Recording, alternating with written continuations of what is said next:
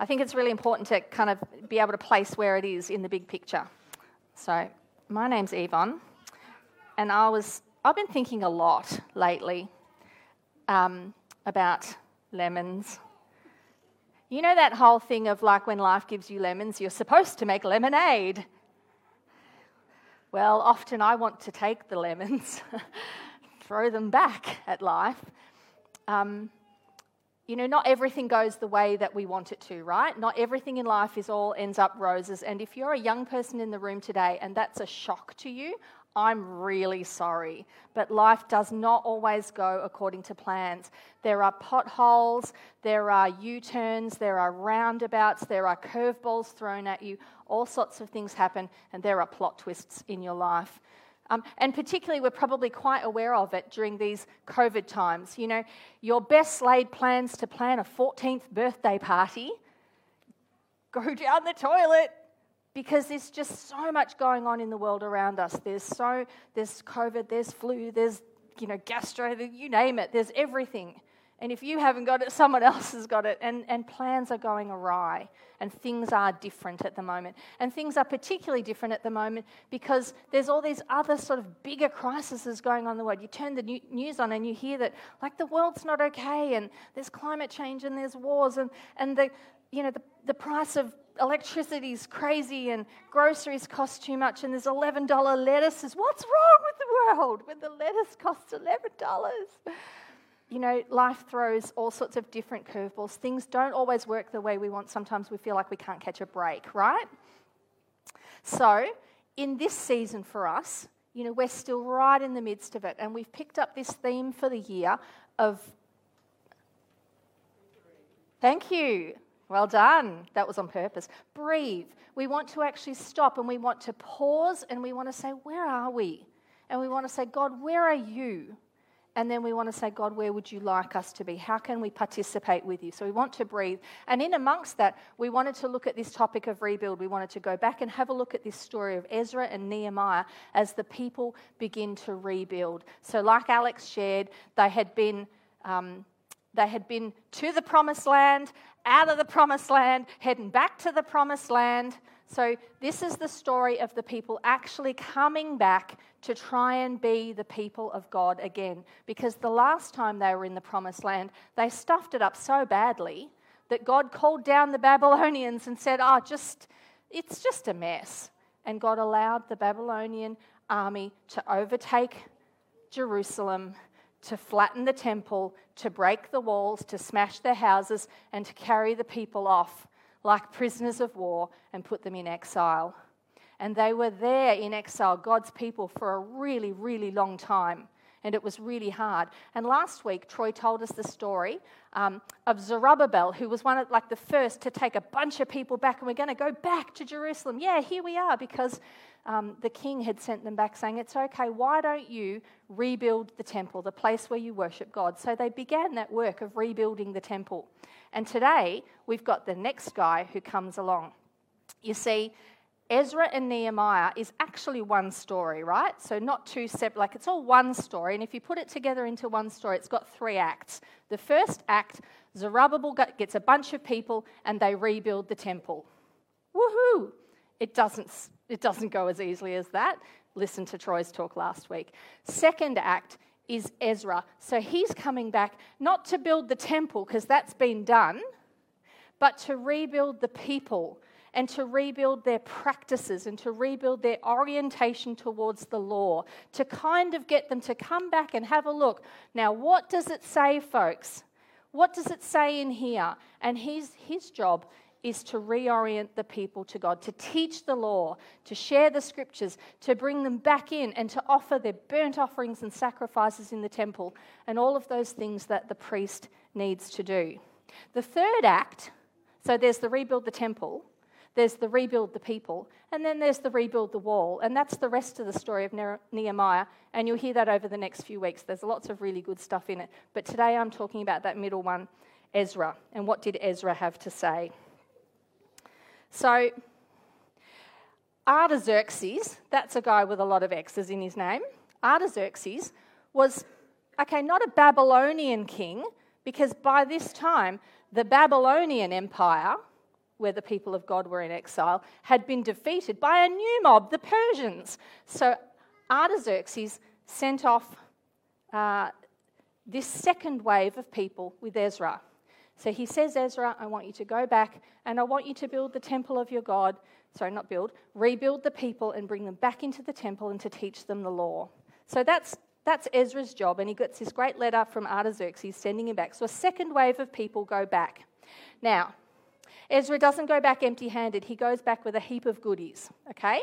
Because somewhere way back in the backstory, in the original temple, they had all these really good bowls and things that they used to be able to worship God and make their offerings. And this other guy, Nebuchadnezzar, he had stolen them from the temple, stuck them in his own temple to worship all his millions of different gods. But this new king, as he's sending Ezra back, says, well, we better send the bowls from your king, from your God, back with you. So he's got all the bowls and all the gold, and he's got gold and silver from the king. So he's feeling pretty good.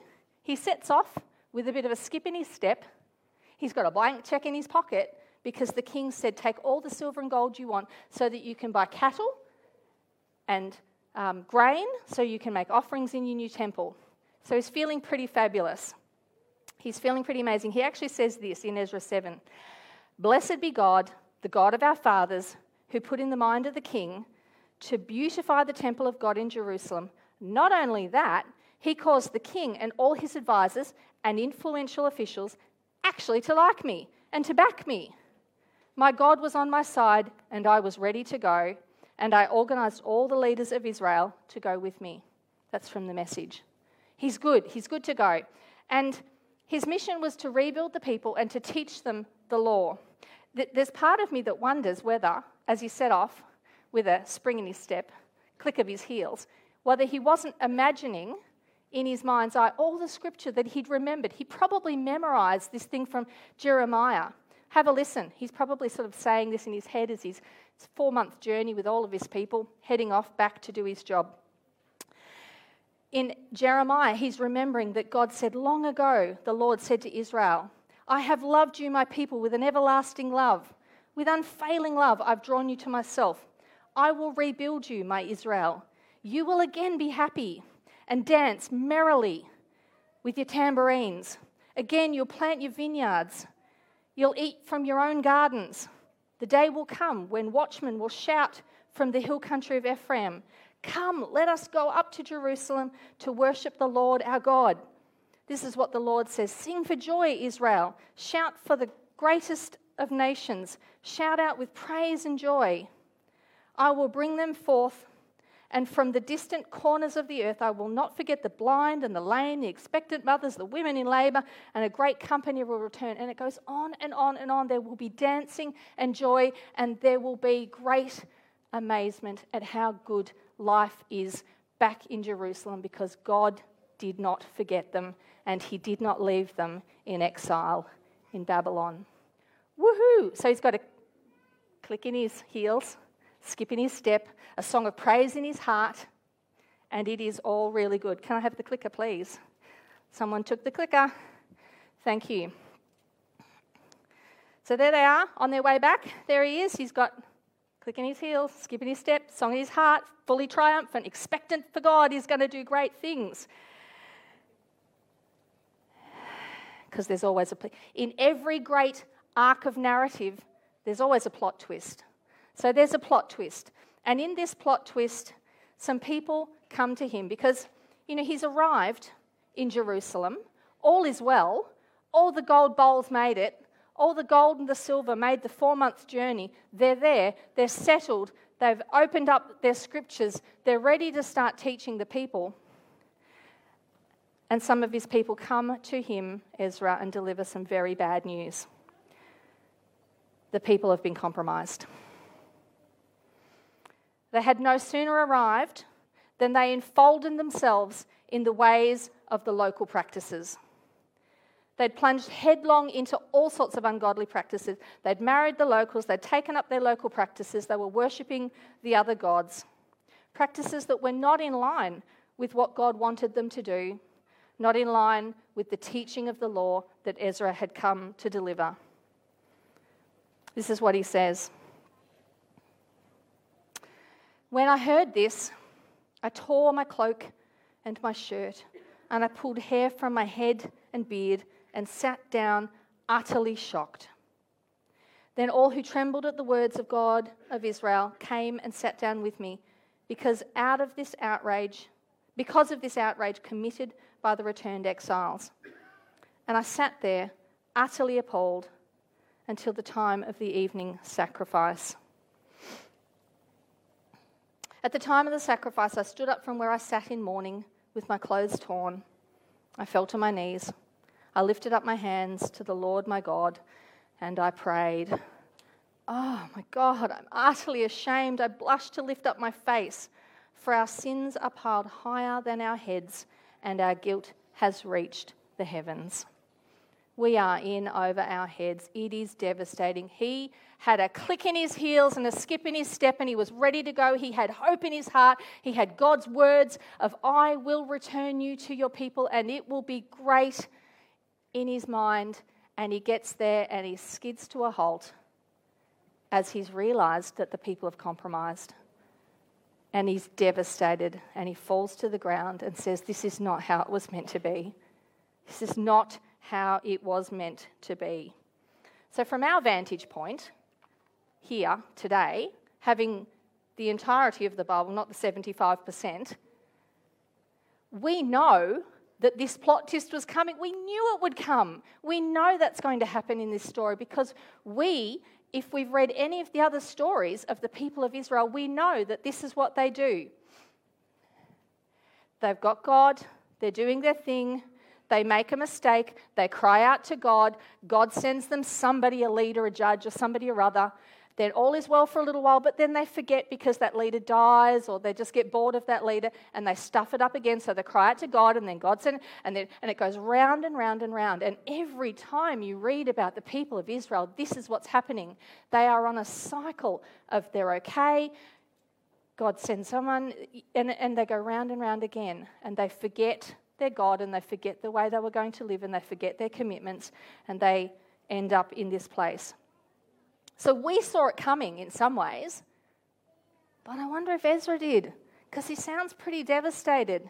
He's fallen to his knees in the dust for the best part of the day, just agonising over the fact that this is not how it was meant to be.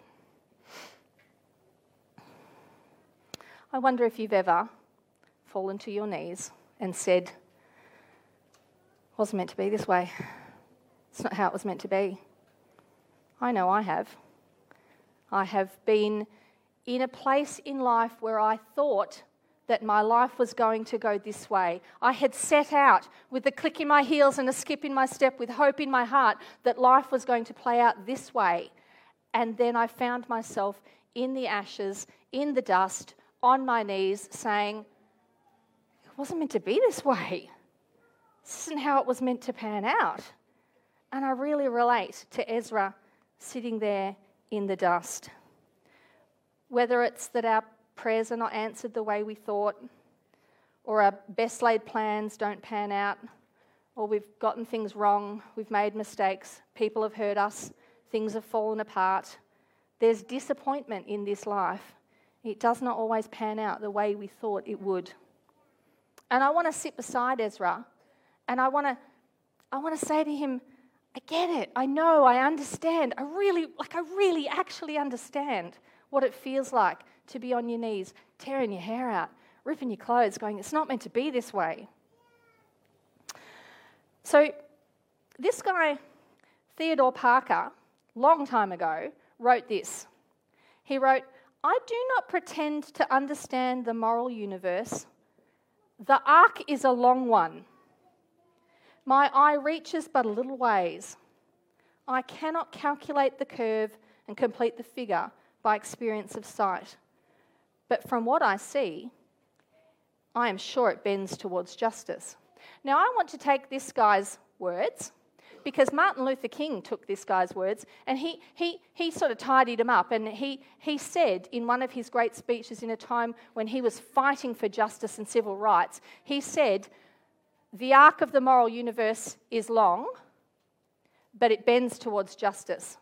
And I want to take it and just turn it a little bit further.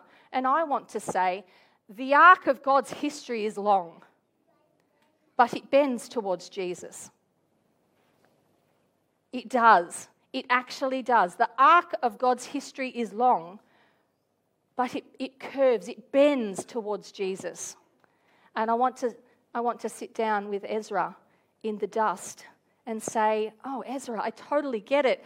I want to like rip the hair out of my head alongside you. I get it. I get the pain. This is not how it was meant to play out. But the arc of God's history is long, and it bends towards Jesus. I want to remind him of that. I think of the two men on the road to Emmaus. So this is a story in the New Testament. So we're skipping over to the other 25. It's a story in the New Testament where there's two people and they are walking along the road and they're dragging their heels and their faces are downcast and their hearts are broken and they're probably saying, this is not what it was meant to be like. This is not how it was meant to play out. Because they had been with Jesus. They had been his followers. They had sat at his feet. They had listened to all his teaching. They had bought in hook, line, and sinker. And they were sure that Jesus was going to be the great Messiah. He was going to save the people of God, and he was going to make all the difference.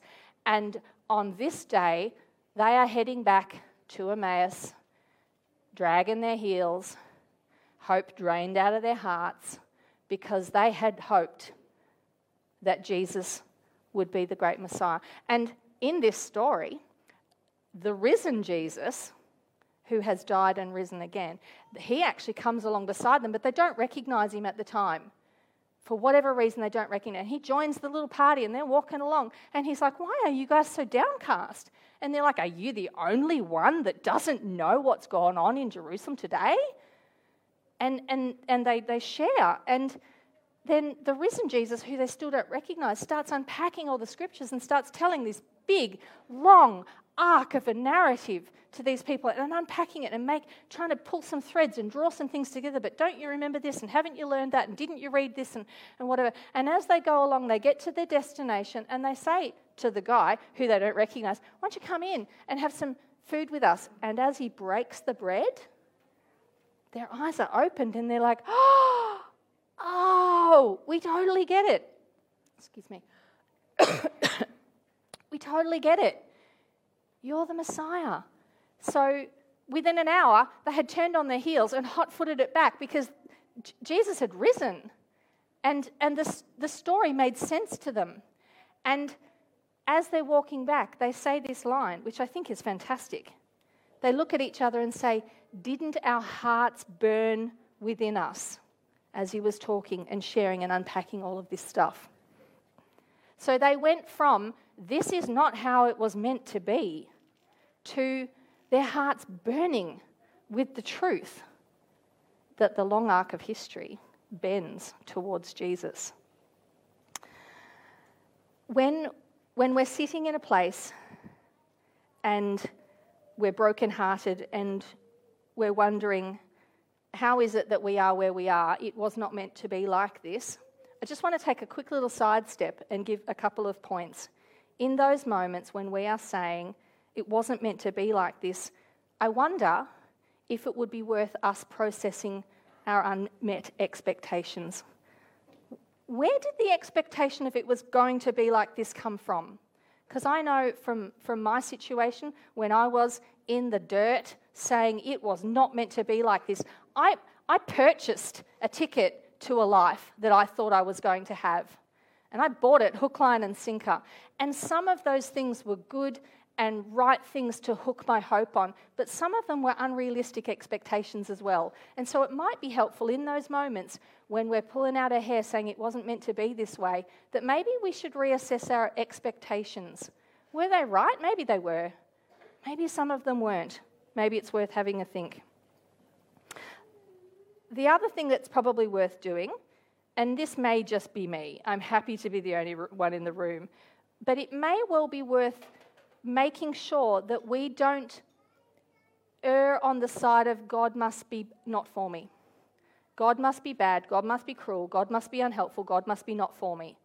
In those moments when we're crying out, and this is not how it was meant to be, it's actually really wise to err on the side of actually God is good.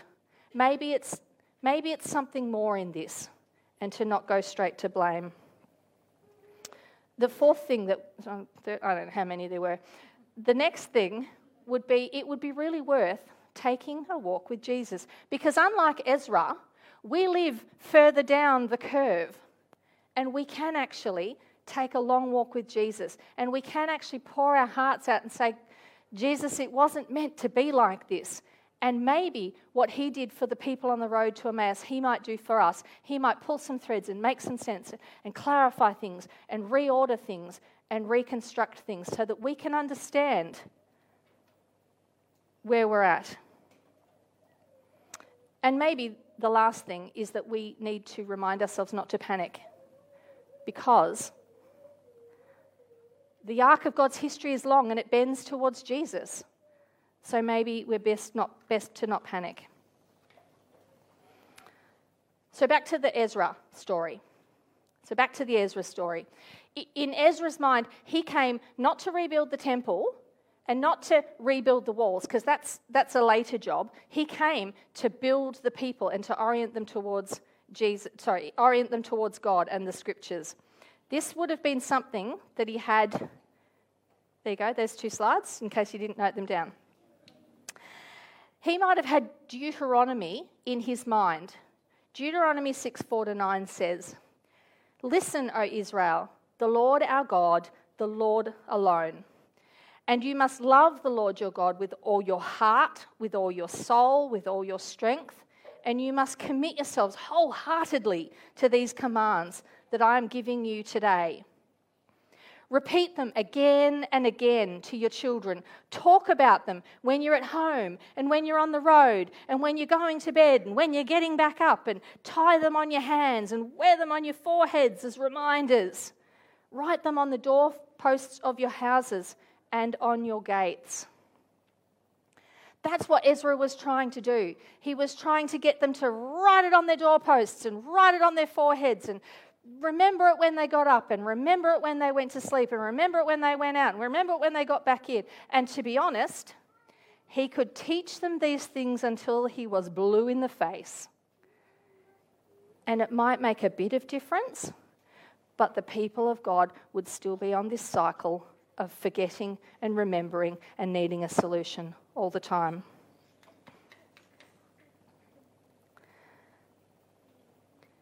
So that stuff that I read in Jeremiah earlier, that Ezra had in his heart, he was skipping along the road, ready to do this great thing with God. This is what it says at the end of Jeremiah. "But this is the new covenant I will make with the people of Israel after those days, says the Lord. I will put my instructions deep within them. I will write them on their hearts. I will be their God, and they will be my people." So Ezra could tell them to write it on the doorposts of their hearts and on their foreheads and on their arms and their hands and remember it day and night and all that kind of stuff. But in Jeremiah, God is telling us that one day someone will come who will write it on the hearts of the people, on the very being of the people, on the very core of the people. And that person is Jesus. Jesus doesn't necessarily have to teach all the law, although he does, but he writes it on people's hearts. And I did wonder about the link between the 2 men on the road to and from Emmaus with their hearts burning within them. You know, is that because Jesus wrote this on their hearts in that moment? You can know, but what about when you know? Ali spoke before about that movement from head to heart, and Alex shared about that had happened with him. That's what's going on here.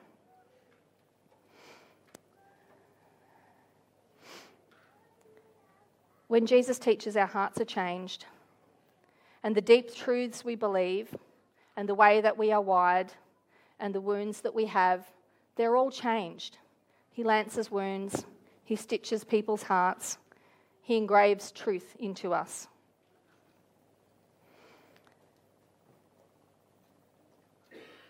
No matter how good a priest Ezra was, Jesus is the better priest. Jesus is the actual real one.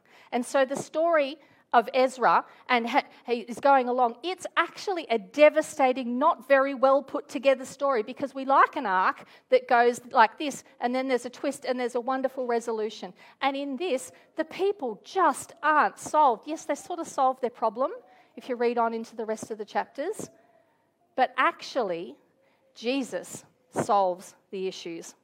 This is what it says in Hebrews 10.